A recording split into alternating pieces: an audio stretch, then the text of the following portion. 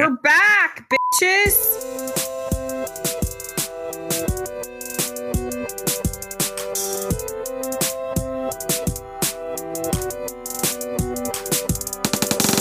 It's the Off Five. It's the podcast where we talk about every episode of The Office. Two new friends talk about The Office. That's right. Season 4, episode 12, The Deposition. And I think at one point I might have said this was my favorite episode. So crazy to stop right before it. But oh well. But oh well. We do what we want. That's right. So there's a few things about this episode that are, I always want to use the word fortuitous, but I think what I mean is serendipitous. Predominant. And one of them is that it came out on November 15th, 2007. Today is November 15th, 2020. So it was 13 years ago today, which is, we didn't plan that, but it happened. And I think we need to celebrate that fact. All right. Second drink. And the second thing is that this episode was the last episode right before the writer's strike and the hiatus that the writers went on. So there you go. We're about to go back on hiatus right after this. So what are the chances? I don't know what they are. Can't even calculate the odds. But should we talk about Wikipedia is the best thing ever and read our episode description? Let's do it. Do you have it? I've got it. All right, let's switch off every sentence then. Okay. Jan Levinson and Michael Scott travel to New York City for the deposition of Jan's lawsuit against the company. While Michael originally intends to be a witness against the company, he ends up defending the company. Meanwhile, Kelly Kapoor talks smack to Pam Beasley after Daryl Philbin beats Jim Halpert in a game of ping pong, prompting Jim to spend the entire day practicing in the conference room. So we've been doing a podcast about Sex and the City, and those episode descriptions are so bad. So, I mean, I'll take anything. That's true. They're funny. Yeah. Funny to try to comprehend over there at Sex and the City Wikipedia. It's not the best source ever. No. It's not the best thing ever, but it is here at the Off Five in the office. That's right. And I'm really glad that they got the accurate description of Kelly Kapoor talking smack, not trash, because those are two completely different things. Yeah, that's exactly right. This episode was directed by Julian Farino, who I think directed most of Entourage. And it's written by Lester Lewis, who did some Flight of the Conchords. Oh, cool. One of my favorite shows, and one of the shows you have not seen still. Or have you? You don't know that, but no, I haven't. You got HBO Max, you better. Okay, buddy. Sorry, I was just reading my note that said, hiya, buddy. Hiya, buddy. Hiya, buddy. That's how we should have started the podcast. Hiya, buddy. We can end the podcast with bye, buddy. Bye. That's right. What else do you have for the production and trivia? Any trivia? Notable trivia? Well, the end, last scene, we got Dwight and Mose playing ping pong very professionally, rapidly in the warehouse, and they just CGI'd in the tennis ball, I'm pretty sure.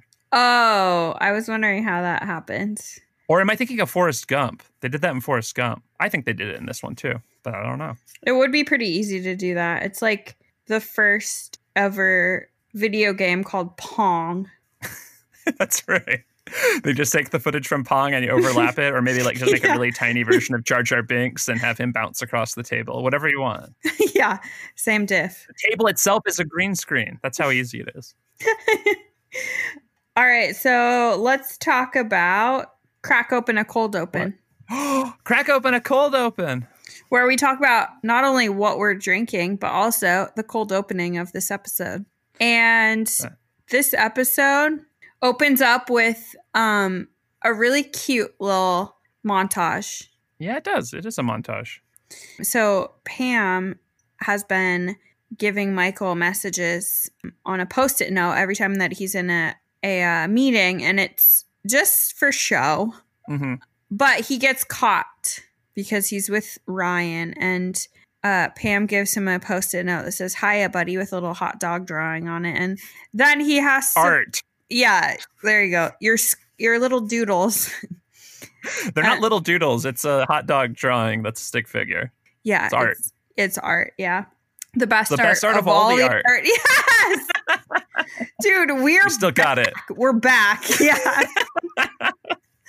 And then Ryan says, no, you should call this person. Am I explaining this right? I think so. So it shows her bringing the note into a bunch of different meetings, like meeting with accounting and a lunch meeting with Jan and meeting with sales staff or something, which also is like the most we've ever seen Michael work in a montage. He's like having seemingly constructive meetings. But yeah, then he brings it to Ryan and it doesn't work because Ryan's like, you got to take, because he says it's an important client. Yeah. He says you got to take your work calls, buddy. Friend. And he's like, no, my house, my rules. And he's like, I insist as your supervisor, take this call. Yeah. And so then he tells Pam to patch it through, but there's nothing to patch through. So he answers with what the sticky note said, which was, "Hiya, buddy." Which is weird because it doesn't sound like how you would address the most important client you have. But you know what I was thinking? There was the one, like, when he's talking with Jan and then she brings in the note, it's just a smiley face. Seems like they're having an affair or something. Like, yeah, liaison. I think it would be so damning if that got caught. If it was intercepted, yeah.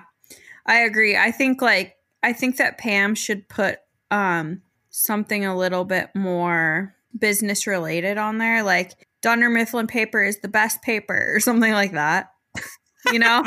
Or even Hiya Buddy is okay, but like those ambiguous ones, I don't know, even Hiya Buddy, yeah, I don't know. I would definitely think that they have like a close friendship that we've not really seen. I wonder if Michael has to remind Pam to do that. And also, obviously, they don't have like at my work, we have Microsoft Teams, which the bane of my existence because it's a constant. The worst. It's like constantly I'm getting tagged in all this stuff, and I'm like, oh my God. Because if you were in a meeting and you had to give someone a note or something, all you do is send them a Teams message. So this is like more analog. Maybe they should be using like a Dunder Mifflin paper instead of Post-it. But I don't know. Yeah. Well, speaking of Post-it, let's talk about Kevin's Chili's, the references, because Post-it note. But also, what are you drinking? I'm drinking a basil mint hard cider from Seattle Cider Co. 6.9 ABV. So good.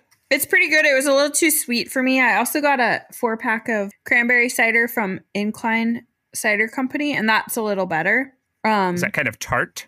A little more tart. Yeah, I don't really like the sweetness of the basil mint, but with a 6.9 ABV, I'll do anything. You'll do anything for a 6.9? How does it work? Oh man, I'm so sorry. That's what she said. That's what she I'm drinking Kirkland Gin on the Rocks, and if you haven't had Kirkland Gin, well, you're missing out. It's not like they're beer. It's really good. Okay, so Kevin's Chili's, where we talk about the pop culture and also other references. Yeah, I had that too. I just wrote down in my notes sticky note, but they do say Post-it note, and it's weird that they would. I wonder if they got some money for that. Oh, interesting. Yeah, never thought of that. I would hope so, and then they could have cut themselves and put on an adhesive bandage because they weren't able to work out that deal with Johnson & Johnson.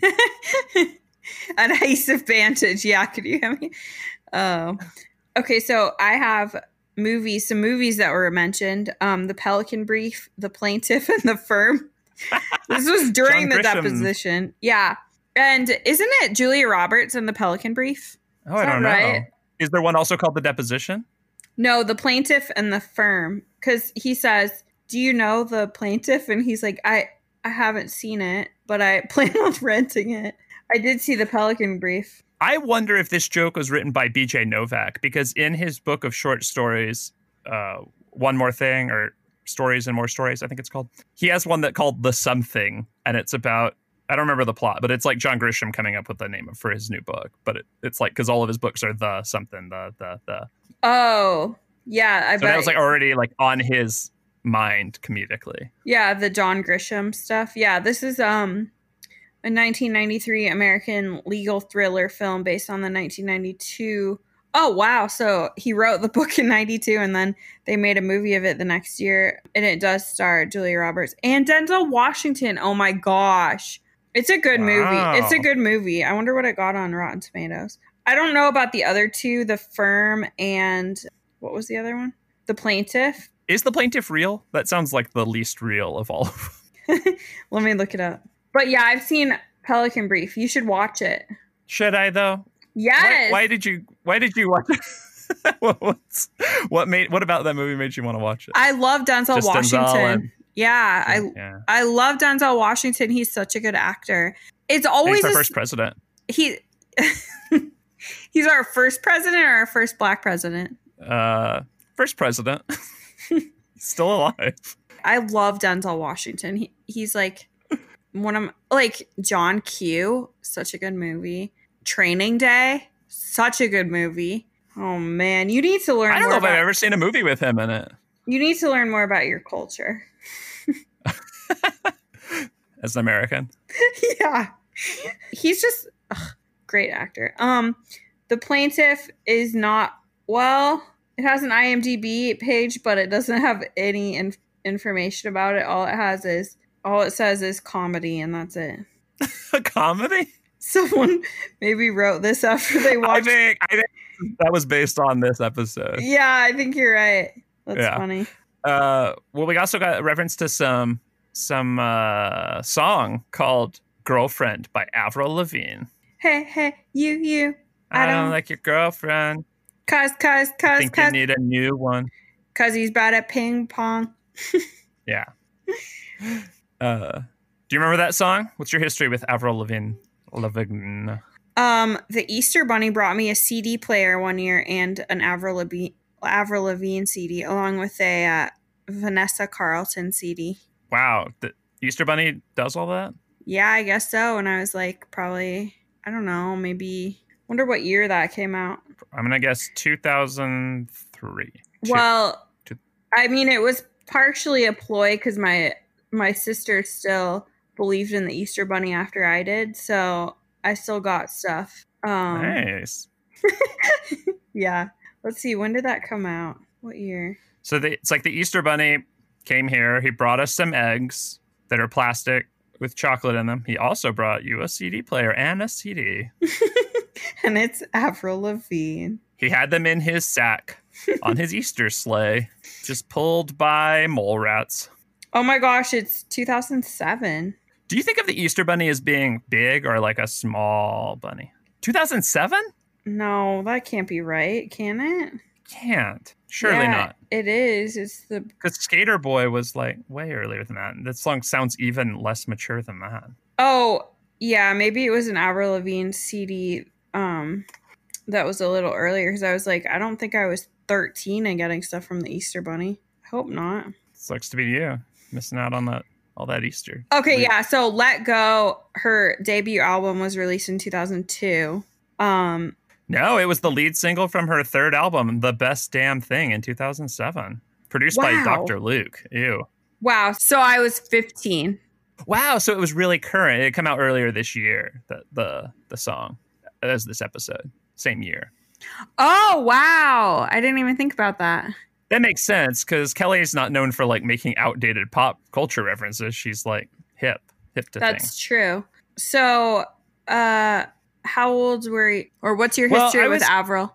I mean, at first I was getting into punk, and then when I saw her with her tie and her eyeliner, and I was like, 16 or something, or 17, I don't know. Part of my brain was like, she's not a real punk. And part of my brain was like, she is so pretty. And so that, I don't know, it was a lot of conflict for me. Yeah, but like to say she's not a real punk is not really punk of you because... Well, I wasn't a real punk. I was just some crappy 17-year-old. Probably, yeah, I was like a 16-year-old. I don't know. I was trying way too hard. Wait, is it pop punk? Or what is the genre? Yeah, I mean, it's mostly pop, but she has a lot of punk look. And then I heard that she came to to my town and played a show, and I was like, I'm not going to that. And then someone I know went and said she played drums during their cover of Blur's song too, and I was like, oh man, should have been there. Should have been there, bruh. Yeah. Damn this pretension of mine.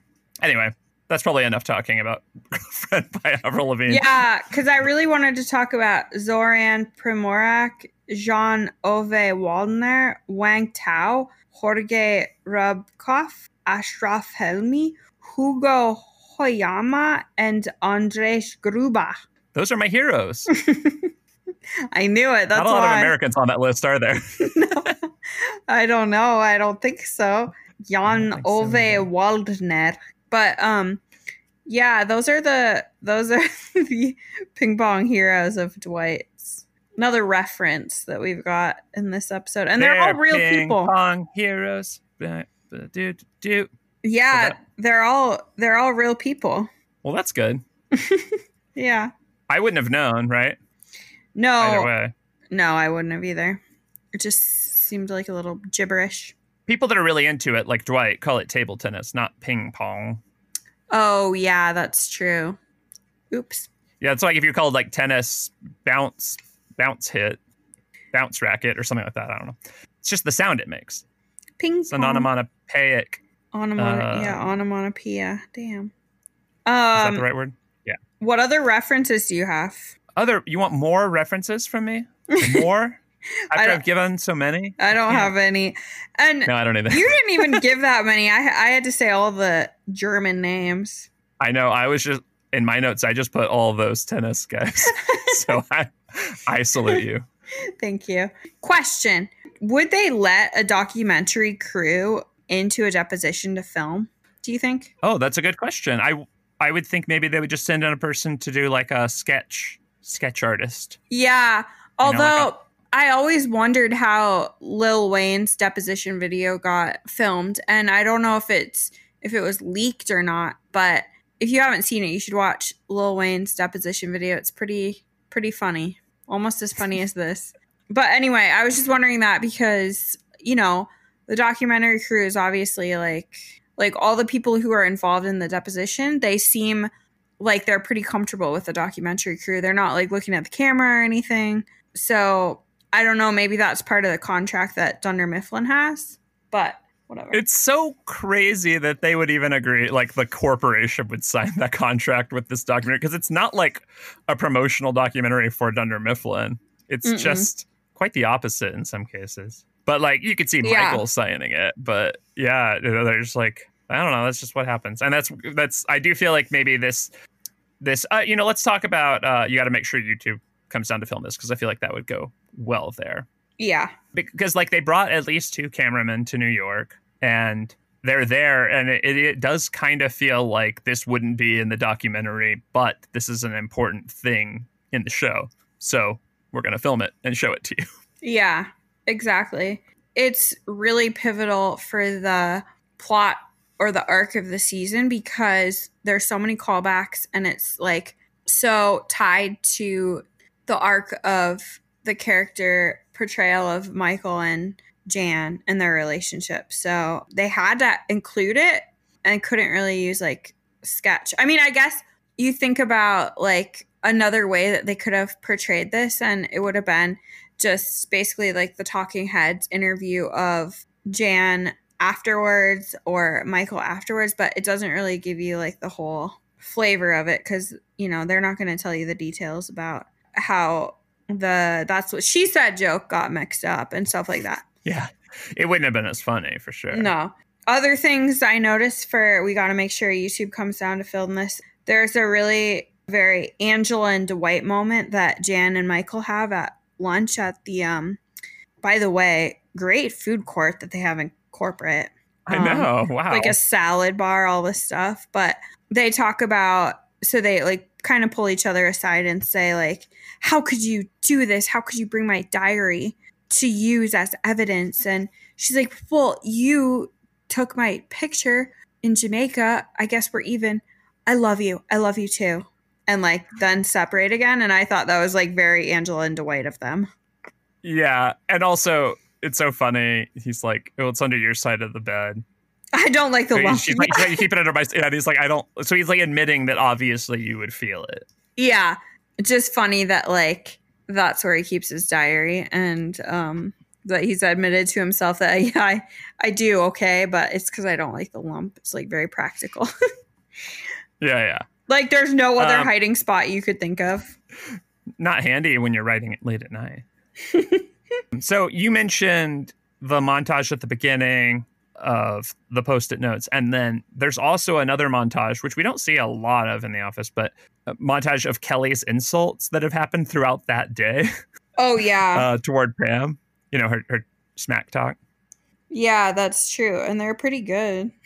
Yeah, but like, that's a lot of insults for one day. Like, if it had been like over the course of a week or something, but she never changes her clothes during that. So I'm assuming it's all the same day, which leads us right into fashion show at lunch. Yeah, by the way, that dress was very flattering on her. The wrap dress and the color with her skin tone looked really great. And you can tell that we've been doing a Sex and the City podcast because now we're really into fashion. So into fashion. I loved her pink dress with the groovy 60s abstract feather design on it. It looked really cool, and it looked like pretty professional, but also you could go clubbing in it. That is totally a Kelly move. Yeah. The other thing I noticed was Jan's bad hair day that she's having for the deposition, and that's only because Michael really wants the top down and the PT Cruiser, what do you call it?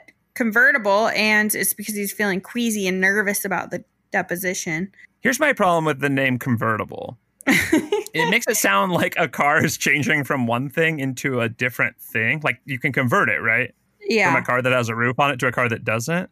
What car doesn't have a roof on it? You're not converting it to something else. You're just putting the roof down. What would you rather have it be called? A top down. Yeah. Top down, ass up. The hang off me lady's chest. Yeah. I don't know. It just seems weird that it's converting it to something else that you don't usually see. Although maybe that goes back to the earliest days of cars when they were all open carriages. Oh, yeah. And it's better than like Transformer. You know, car is short for carriage. Is it really? Oh my gosh. This changes things. So. Okay, I have to go. I thought it was You'll Caravan. never believe that auto. Oh, Caravan. I don't know. So what else did you notice that was fashionable? I don't know. I really liked Pam's cardigan with her hair, but that's just normal. She just looks adorable. I mean, that is a great color on her, that like periwinkle or like cerulean. Yeah, it caught my eye. Like, I don't usually write down everything Pam wears. And it was pretty Pammy, but it also looked better than usually what she's wearing. I don't know. It's funny that you say that because I was thinking that Jim's shirt unbuttoned, like the 3 top buttons with a little chest hair coming out because he's hot from playing ping pong. That's what I liked. Yeah, that was the fashion I can get behind. He doesn't work at all today, and he doesn't give a shit. He's just got his shirt off and like untucked and unbuttoned and no tie. And, I'm into it. Yeah, that's the other one I had down. Any other dudes we can objectify? Because I feel bad about objectifying 2 women. I mean, Jim was called a floppy-haired girl in this episode. So. Okay, so that counts. Yeah. Against us, though. Yeah. Warehouse people are wearing warehouse things. Everyone, I like Jan's suit too. Like it looks really nice. Yeah, Michael's suit looks really dumpy. It does. It looks so bad. I'm like, what are you doing? You think I don't Jan think it's a mysterious one. Like, honestly, that one looked better on him than a lot of the suits he wears. I know. And like the print on the ties is so bad. It's like, where did you get that? 1980s? Yeah. 1980s. All right. Let's talk about, do you think the world is crawling with Phyllis's? I'm ready. Oh, wait. Can we talk about, before we get to characters, how the turntables? Yes. Because I want to bring up a really big one. Is it you were directly under her the entire time? No. That one was joke that Michael tried to make during the deposition, which is so awkward.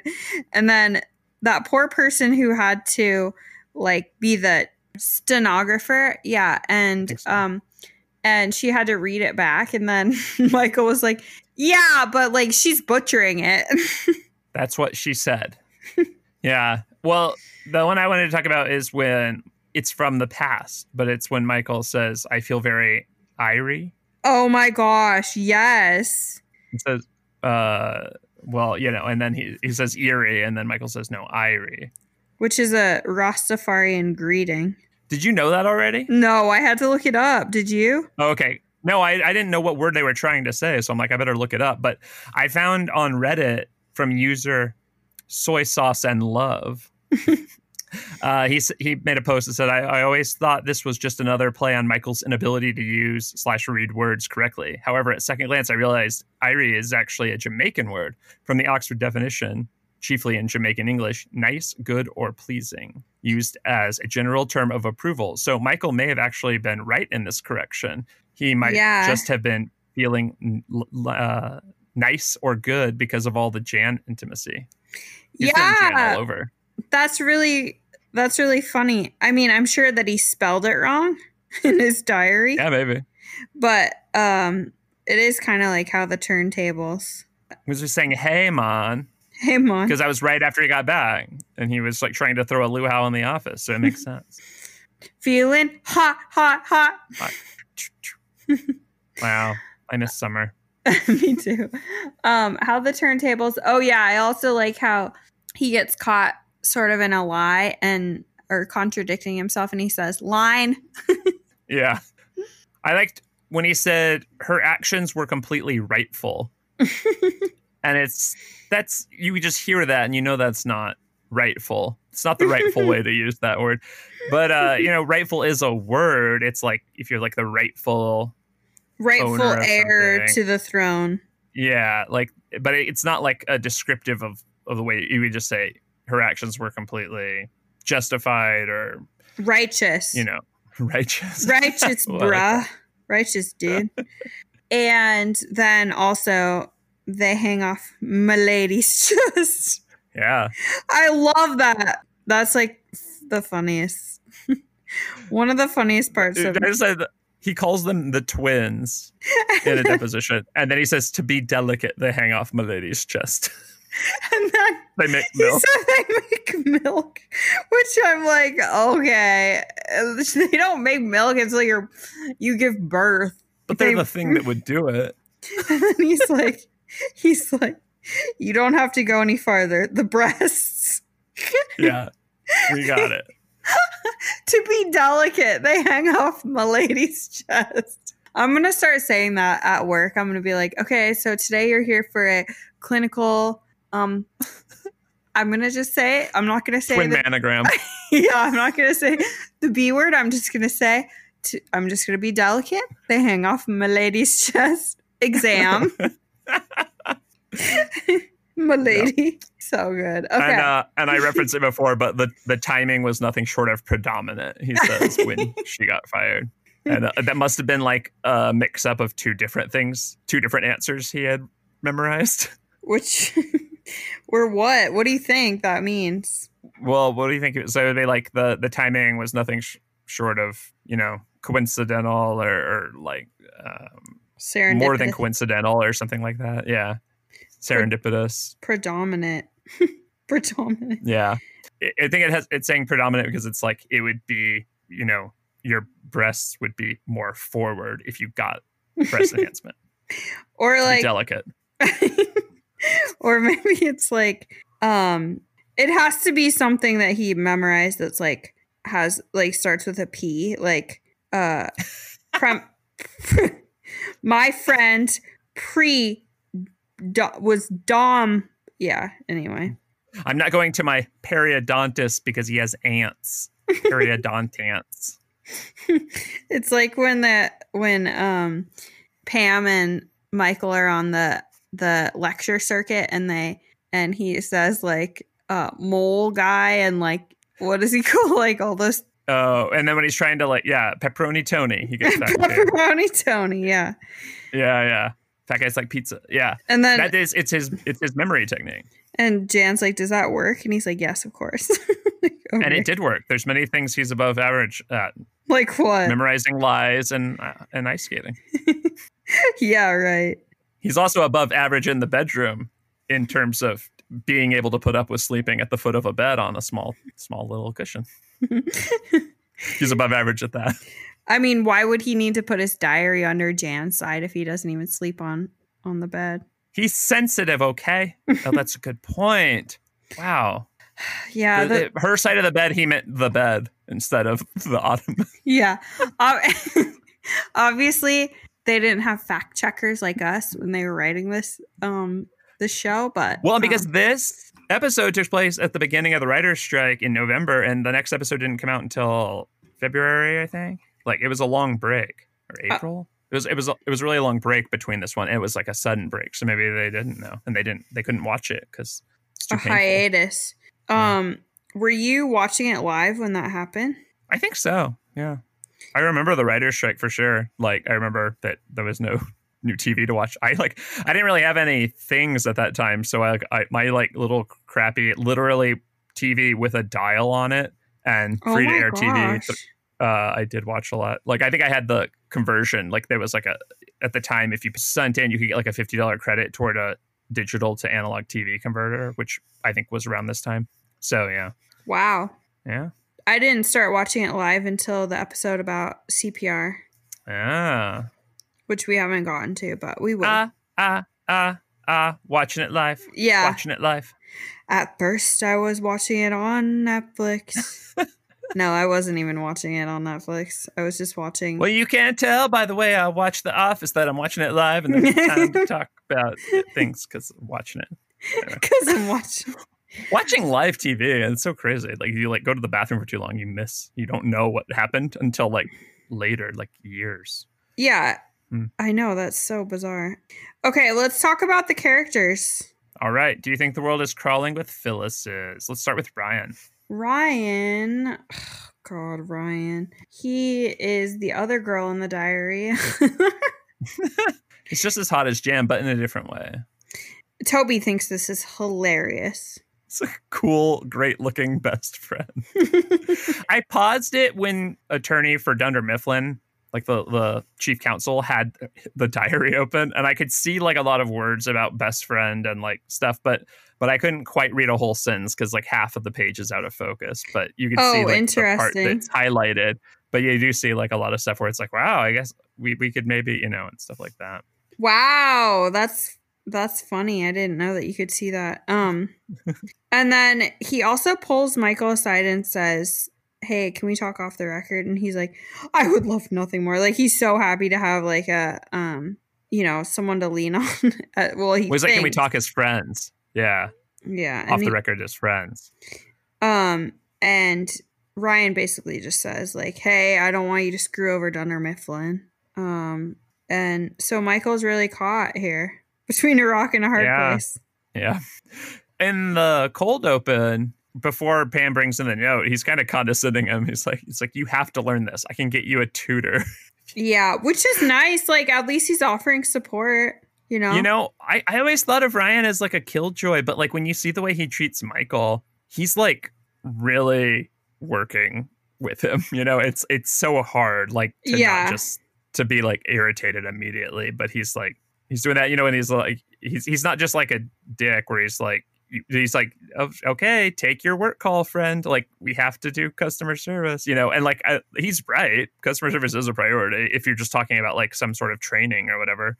I know. And it's in contrast to Jan, who's impressed by the fake power of it. Yeah. Which is interesting because you'd think that would be Ryan's move, but yeah. The impression you get is that Jan and Ryan, Charles Minor, these people are bad at managing Michael. Yeah. But as we watch it and look at their individual decisions, they're really not that bad at that.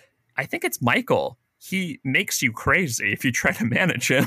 Yeah, You can't. absolutely. He's unmanageable. And so like Jan was really competent, and Ryan, like, I don't know, my general impression from watching the show without really thinking about it a lot was that Ryan was just like kind of like a cocky guy. Obviously he like does fraud and stuff, so he's not great, but his like manager decisions, the way he like deals with Michael, is not over the top. It's not like it's actually kind of the bare minimum you would have to do to maintain some level of order and respect in an office that Michael was managing.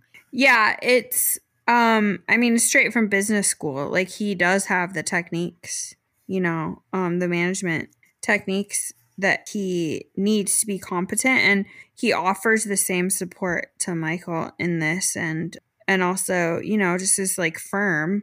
And that is a really hard transition to be Michael's employee and then become his supervisor. Like, that would be really, really difficult to change that role. He is kind of cocky, but you're right. He's not a bad supervisor.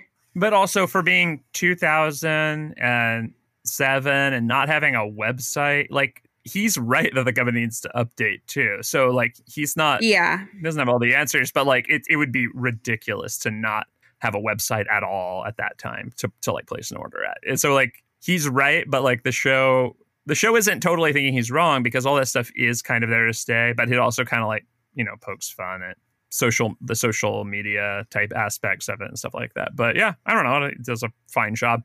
Yeah. The company itself we can talk about, but let's talk about Kelly first. Kelly. She's talking smack, not trash. And that means that it's happening now. Like, I know you're ugly because I got the proof right in front of me. What's your favorite smack talk she does? I think the like, oh, wow, you're the floppy haired girl you're dating got a point. Oh, really? My favorite one is we're Jim's parents' cousins that were also bad at ping pong. Yeah, that was That's pretty so good. funny. It's like, you have no genetic advantage if your parents are first cousins, but then like the fact that they were also bad at ping pong, you're really out of line. It's a good double layer. Yeah, that is knife pretty and good. twist. Yeah. Yeah.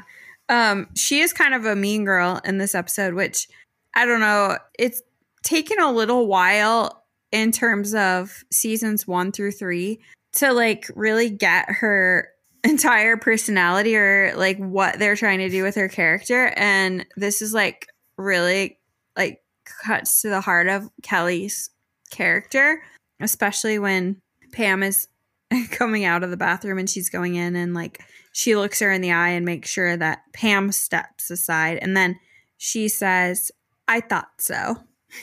Yeah. She gets her to move. She can't play ping pong herself, and neither can Pam. But they're both kind of, I guess Kelly's the instigator because everyone else is pretty chill about it. But then Pam has to get Jim to like defend her honor because of Kelly.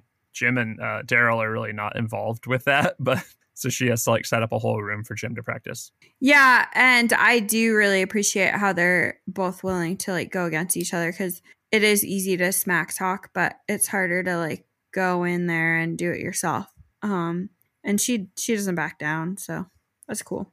To go in and play the game at the end? Yeah. Yeah, it really, it kind of like deflates the whole argument if they're only arguing about what their boyfriends can do. Yeah. Because they suck at ping pong. Cuz. Yeah. What about, a lot of the characters don't do very much in this. Just quickly, Kevin plays ping pong for a second, is like, oh, Meredith says, don't patronize me. Yeah, he's like the first person that Jim picks out to be his opponent, and is like his, I don't know, he says that he has to have him balance travel receipts, but Kevin's like, wait, but I have Oscar balance my travel receipts, which is like, that's kind of scary that an accountant doesn't know how to do that. Yeah, poor Oscar. I mean, I think ultimately Oscar and Angela protecting Kevin so much from getting fired. I know, which is nice, but it's also like, ugh, that sucks. Yeah, but I mean, nobody else really does anything. They're just kind of various degrees of how much they're participating in ping pong, right? Yeah. Except for Toby, because he went along to the deposition unknowingly.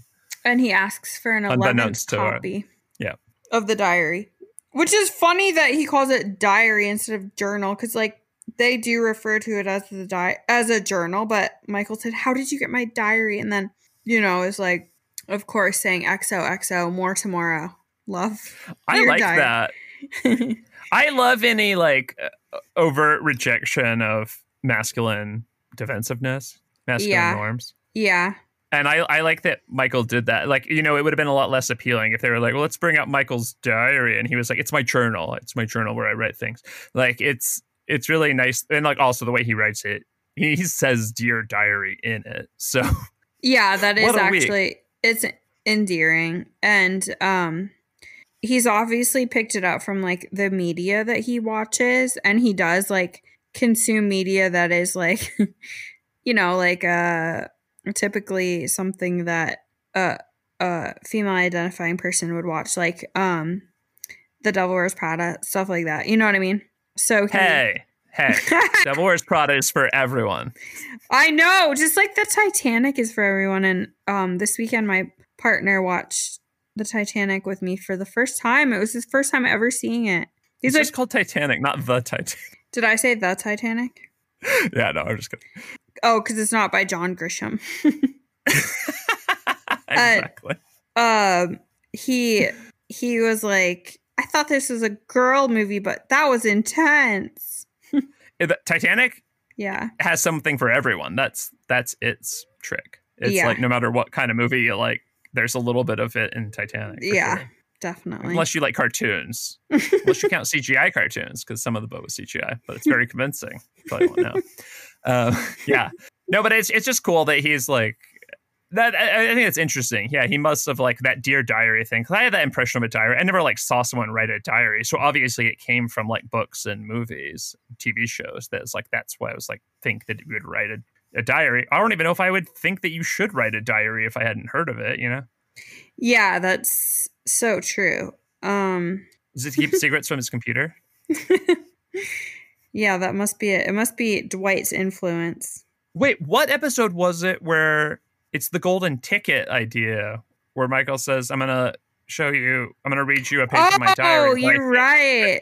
And it's totally faked, but Dwight's like, you don't keep a diary. But he did. And he does, probably. Oh, that's interesting. Yeah, that's a continuity error, or is it error of the game.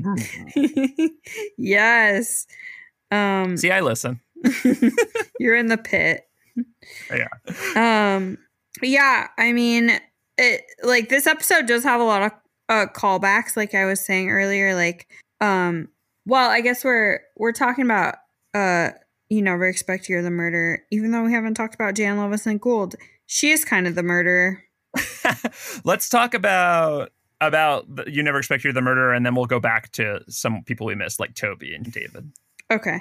So, yeah, there's like the callbacks to certain parts of the relationship between Jan and Michael, like the love contract. And it's which is framed. It's framed, yeah. And he pulls it out and says, what does he say?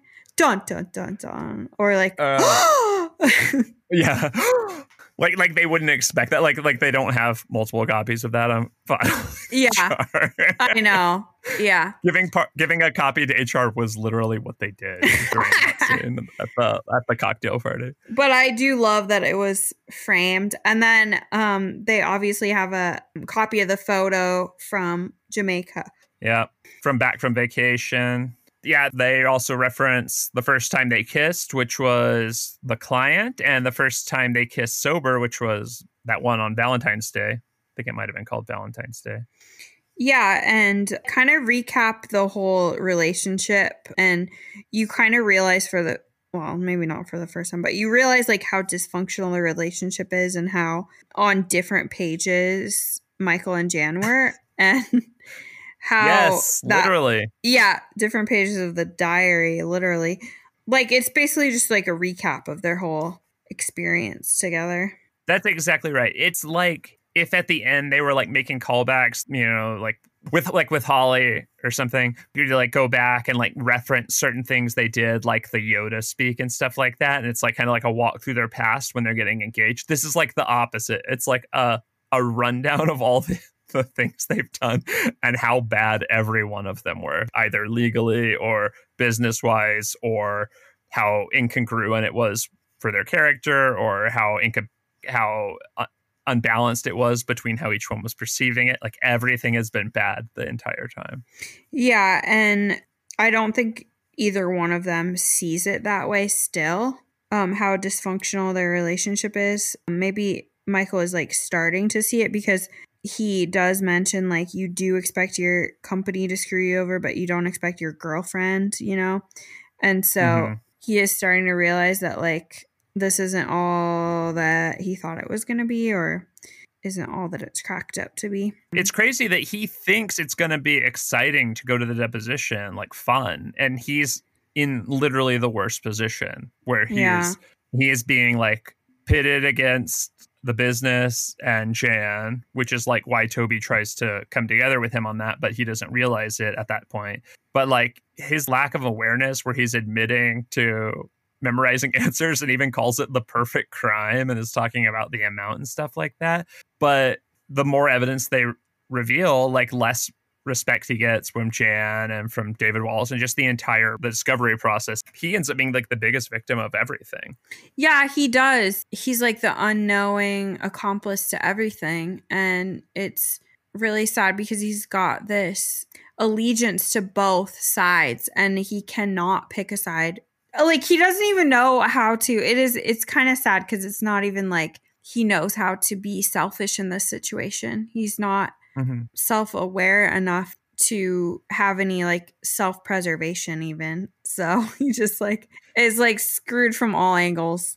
That's what she said. He's willing to do it. Like, he's going in there ready to just say everything Chan said. But, you know, as new evidence is brought to light and stuff, he starts improvising. And he doesn't really seem to have a side of what he's doing, because he does see both sides of it. And the evidence that's revealed is like stuff that shows that Jan wasn't on his side from the beginning. And I think like it would have been way easier for him to memorize his lines and stuff if he had known that Jan was on his side and those things were not revealed, showing that she was like writing bad reviews and like all this stuff. But question. Answer. The Daily Double. Wouldn't Jan... I thought one of the most interesting parts is they say, oh, you got to see like it's admirable you're sticking up for her, even though she was giving you bad performance reviews while you're... And then he says, well, that was before we were in a relationship. That actually sounds like the worst thing. Like, the contract is not to protect Jan and Michael. It's to protect the company. It's from them suing them if it interferes with their work. And if she had started giving him better reviews after they started dating with no real change in performance, that would have actually been fireable, and the contract would have protected the company from firing them. Right? I see what you're saying. Like, it actually bodes far worse to say that if the reviews had changed due to their relationship, that would have been even more damning. Yeah, and like that would have been easy to disguise, because like normally people would fall in love kind of gradually and the reviews could shift more gradually even before they were in a relationship. But it seems like the bad reviews that she gave him were actually like entered into evidence earlier to show that wasn't affecting her judgment, because she was able to like be objective even when she was dating him. And then that's why the other side had that, you know, the company had that to offer up to him, is because she had already entered that into like the record, maybe because to show that no, don't worry, even though we're dating, I was still being really neutral. I was giving him bad reviews even. Yeah, I agree. I don't know why that was like put to Michael, you know, to say like, oh, doesn't she have bad judgment? It's like, no, it seems like the judgment is actually like not influenced by her relationship. So maybe she does have good judgment because it corroborates with David Wallace's judgment, you know? Yeah, but it's like it doesn't help him personally, which is like the position they're putting him in, where they're like, oh, look, she was still mean to you. And he's like, yeah, see, she didn't care that we were dating. She still hated me and still thought I was incompetent the whole time. But like, this is what, it's a masterful move basically by the Council of Dunder Mifflin, because by doing this, it brings up where Michael will defend the company instead of her, because they've shown that he was like too tied up in their relationship to actually be objective in this whole process. So he ends up like undoing the good he could have done. Good, I don't know. But also, this deposition has been going on for a while. They've already like interviewed David Wallace as part of it. Probably Toby was there for, other parts of it. I don't know. But it seems like this isn't, like, it's weird that Jan is only coming today, because it seems like she would have still been there earlier for the other earlier depositions, even though Michael wouldn't have been. Yeah, I agree. I don't know how the order of that went, or when Jan is supposed to be deposed, And why does she get to be there with Michael? Was she there with David Wallace, I don't know. But anyway, then, so we really do have Jan as the murderer. She's just throwing him under the bus and using him as, to try to get the money, and then yells at him about suggesting fast food, which is like, dude, if you wanted to go get Chinese and that was your cheap suggestion, like, I don't know. It just shows how far she's fallen. But I also like when they're talking about it, it's like, they're like, she gave you bad performance reviews, and Michael's like, well, she was going through divorce, she was drinking a lot of water, drinking a lot, yeah. And it's like, Michael probably just based that on that one time at Chili's, because she was so irritated at how he was being. But the way he said it definitely makes it sound like, because they weren't even in a relationship. So like, if he could tell she was drinking a lot when she was in a different town and the supervisor, that would be definitely drinking a lot. Yeah, that's so true. I don't know. I think it was just that one time at Chili's, because she was so mad that he was being such a like telling bad jokes at Chili's. But it sure sounds bad. Yeah, it really does. And they don't really explore that, weirdly enough. No, it's more the online shopping and the going to Scottsdale to visit her sister. Yeah. The pattern of disrespect. Hold on, wait. My friend Pat took a turn. My friend Dee's Ray got new specs. Okay, that was correct. Thank you. Okay. Wow, that was harder to remember than the quote. Yeah. Oh, poor Michael. I love David Wallace calling him a nice guy during that thing. I don't know why he admitted he wasn't seriously being considered, because that seems like the thing that legally you would never have to admit, because it's whatever, it's your judgment. Like, how do you determine what's serious? That seems so obtuse. But also, that's so true. When they say, like, we're going to read that part of David's testimony, and Michael looks back at him and he's just looking at the ceiling of waving icon. And then he's like, see, I was seriously being considered. And then the next question is like, was he seriously being considered? What can I say? He says, yep, I was the number one contender. I was being groomed, which has different connotations, but I know what he means. But yeah, he wasn't. I know. I love how he's like, I was being groomed. Okay. Yeah. Well, do you have any finer things that you didn't mention already? Let me see. Our Finer Things Club. It's where we mention the finer things, and we don't let you eat with a plastic fork, because we just don't do that. I mean, speaking of that, would be the just amazing food court at Corporate, which I already mentioned, but I think does deserve a second mention. Because like they've got a salad bar and everything. And in these times, all I can think about is, oh my God, COVID central. Nobody has a mask on. Everybody's sharing from the salad bar. But so back weird. Then, it wasn't a care in the world, No cares. Oh, mine was also from the food court. And it was when Michael looks over at Ryan and Troy and someone else. They're like all the young, probably like junior executives. And they all have little half beards like Ryan does. And it's obviously like a clique. I didn't even know. And they're laughing. The reason Michael doesn't want to go sit with any of them is they're all like reading and kind of chuckling about his diary when he looks around. I know everyone in the food court has his diary. And then he's like, thinks the least threatening person would be Toby. He has it too. Yeah, he tries to make Michael feel more comfortable, but then Michael hates that. Yeah, he doesn't want to be comforted from the bottom up. That's what she said. All right. I guess that was it for finer things. The other things we all mentioned, like the framed waiver of rights and Chan's hair after they drive with the top down. Yeah. Should we do some Dundies and ratings? Yeah, and I always like to do this on the fly, but it's kind of hard. Who are you going to give your Dundie to? They're all so bad. You know what? I'm going to give it to Toby. Yeah, that's pretty good. That's a good idea.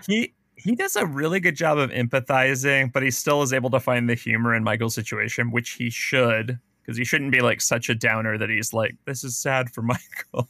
But he like tries, and he's up there and he's doing his job. He laughs once during the Ryan thing. I think Toby does a good job.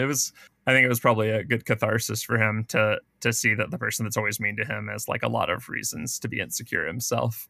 Yeah. Because I mean, Michael, he still does that talk with him about his parents getting divorced after Michael, when he sees him, says he needs to leave. And are you getting your divorce vows renewed before the deposition? That was pretty funny. Yeah. So to come back from that, it's going to Toby for human resourcefulness. Toby Flenderson for human resourcefulness. I'm going to give my Dundie to Pam because of her cute sweater and the fact that she stands up for her man, and the fact that when that fails, she stands up for herself and says, let's do this. Like, I'm going to take you on as a ping pong competitor. And even though I suck, like, I'm still going to give it my all. They can't even make it through the volley to start the game. I know. It's so cute. But they're still like so mad. They're still like both just like, P. Oh. Yeah. Cute. Drop. Yeah. Cool. And let's give it our rating on our 7-point scale, which I do not have written down. So we're going to be doing it from memory. 7 out of 7 is absolutely I do. 6 out of 7 is pretzel day. Sure. Yeah. 5 out of 7 is beach day. 4 out of 7 is Alfredo's Pizza Cafe. 3 out of 7 is A Little Stitious. 2 out of 7 is Garbage the Cat. 1 out of 7 is This just stinks. And 0 out of 7 is no, please, God, no. So it's an 8-point scale? We'll talk about it. Wait, what do you think of this episode? Oh, man. I'm going to give it... Okay, I know. Okay. 3, 2, 1. Beach day. Oh, okay. You gave it 6 out of 7? I gave it 5 out of 7. I was thinking about 6 out of 7, and it's just because I feel a lot of love in my heart for the off 5, so I will give it a 6 out of 7. You don't even have to convince me. Nice. Pretzel day. I was like feeling weird because I do think at some point I mentioned this as being my favorite episode of all time. And when I was watching it, I'm like, this isn't my favorite episode. I like it a lot. There's no way this is like a contender for my favorite episode. What is your favorite episode? Yeah. I mean, we'll see next week. And by that, I mean when the Sex and the City is done with its first season. So it's, is it the dinner party?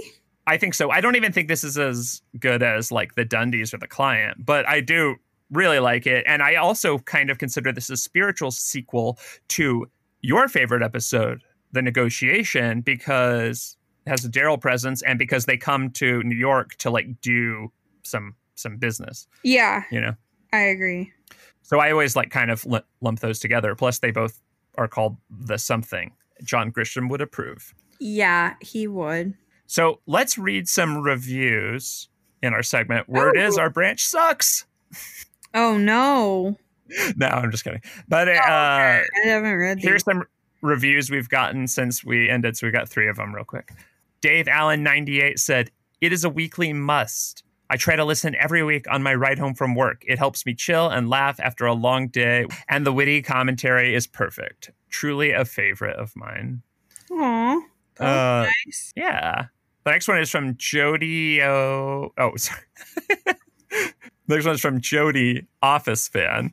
Jody Office fan. I don't know what I was thinking. Jody O, Feist fan. And that one says, I would like to suggest, that's the title, that for a truly awful episode, the rating should be 0 out of 7 or a no, please God, no, no, no, no, which is why we included the 0-7 on this. Oh, okay. Got it. Because what are we not going to take the suggestion of someone that writes us a review? Of course we are. Of course. Of course not. And last we've got from Cherry Zod. The title is Soup Snakes, smiley face. And it says, one of my favorites, semicolon, excellent structure and tone, period. I like that use of semicolon. Yeah, that's good. Like sitting down. Suggest that. Like sitting down with old friends. Highly recommend. So thanks for writing us reviews, you guys. And thanks for coming back. Keep us in your freaking feed. We'll be back, but we know that you have a limited number of podcasts you can care about, but if you can keep us in the back burner, just for now, I mean, we'll stay warm for you. Maybe we'll see. It depends on how Sex and the City goes. I'm kidding. Yeah. We'll be back. I had so much fun doing this. I do think we should come back and finish season 4 after we're done with season 1 of Sex and the City. What do you think, Addie? I think so too. Fine. The fans want it, you know. But let's say goodbye to everyone. Thanks for coming back, Addie. Thank you for coming back, Nathan. You're welcome. One last job until the next job. This was really fun. I really enjoyed. It was like putting on an old sweater. Yeah, something like that. Sure. Sweat. Whenever I think about putting on old things, it always feels bad. Old boot, an old worn leather boot. I think sweater that has been stored without mothballs. That's right. You're getting cold again, and it's time to bring that sweater out and put it back on and go, oh, there it is. And I had a lot of fun watching this episode, which is one of the complaints I was kind of having. Dinner party is like, so when I first started watching The Office in high school, it got me through a lot of really rough times. And one of my best friends still to this day, Laura, she lives in Denver, and it is her favorite episode. So maybe after hiatus, we can have a guest star. Let us know if you care or if you want a guest star, if you don't want a guest star. But Laura, if you're listening, I know it's your favorite episode, and I would love to hear your thoughts on it. Write us an email and tell us about that. And also just tell us what difficult times The Office got you through, or just that you're still listening at the off5podcast@gmail.com. And write us a review, because we'll read it no matter how bad it is. We've proven that. We've proven that even though we might cry after, we'll still read it. All 5 stars and 1 stars. And that's what we like to see. Okay. Well, appreciate it, Nathan. Bye, buddy. Bye, buddy. Aw, that was fun. That episode was so long.